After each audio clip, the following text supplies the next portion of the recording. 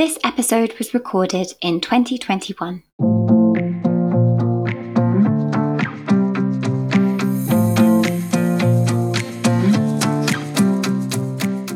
Welcome to the Springback Guide podcast shorts, where Letty reflects. Letty Reflects, where I have a little out loud think after my interviews with my brilliant guests who are all back at work happy, what I thought about them and their message and how this relates back to you guys as mums. I'd love to hear what you thought too, so you can catch me on Instagram at Springback Guide if you want to drop me a quick DM.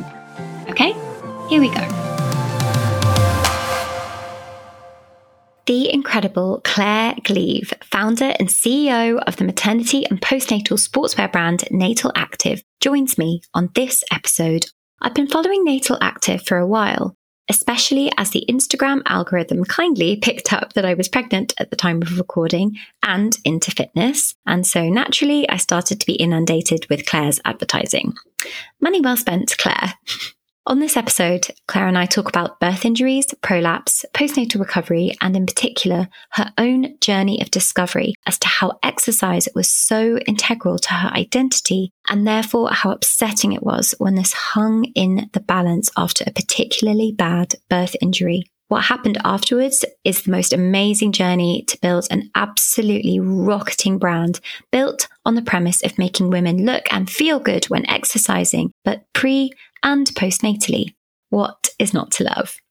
I'm someone who, although I was always busy, did not really actively exercise at all during my first pregnancy. There were some token pregnancy yoga sessions, and that was about as far as it got, really. I was self-employed, so spent a lot of time on the sofa, on my computer. So after my emergency C-section, I was extremely taken aback and frankly shocked by just how much physical recovery is required after the huge process of giving birth.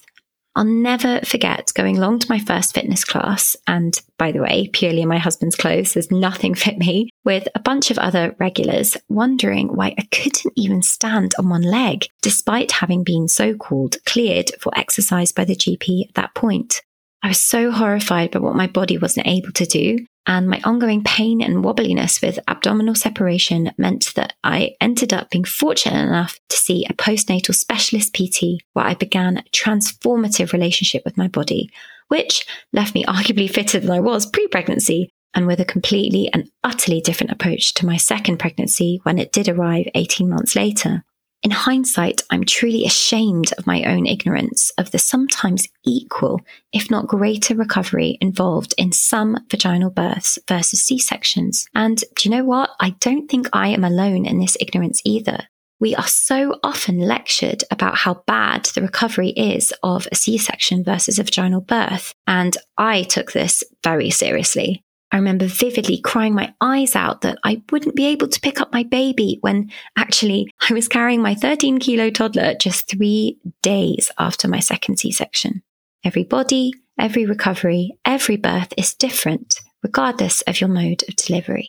Many previous guests have started to talk about these injuries with vaginal births much more openly, and a wave of change is coming. But the realities of birth injuries and the effects that these can have on our psychological as well as physical well-being are kind of silent in the pregnancy space and only just beginning to be talked about now in the postnatal space.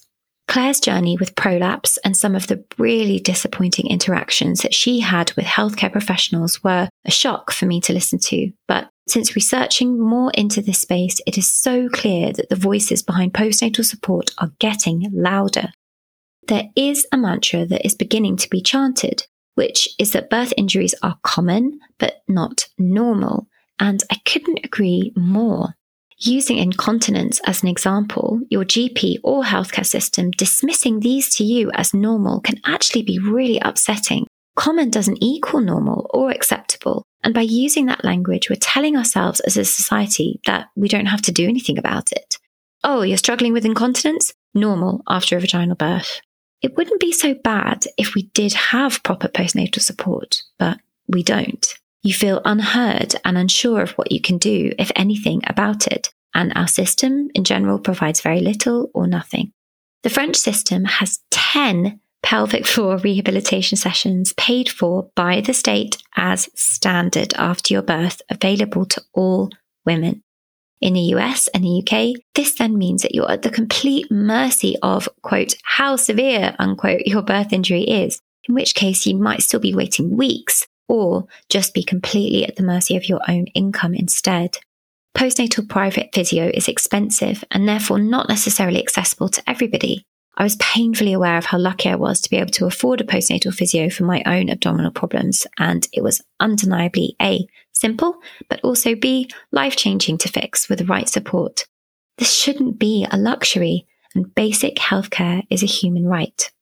Claire makes this point brilliantly via her own experiences, but also shows us what you can do with enough grit, passion, and determination.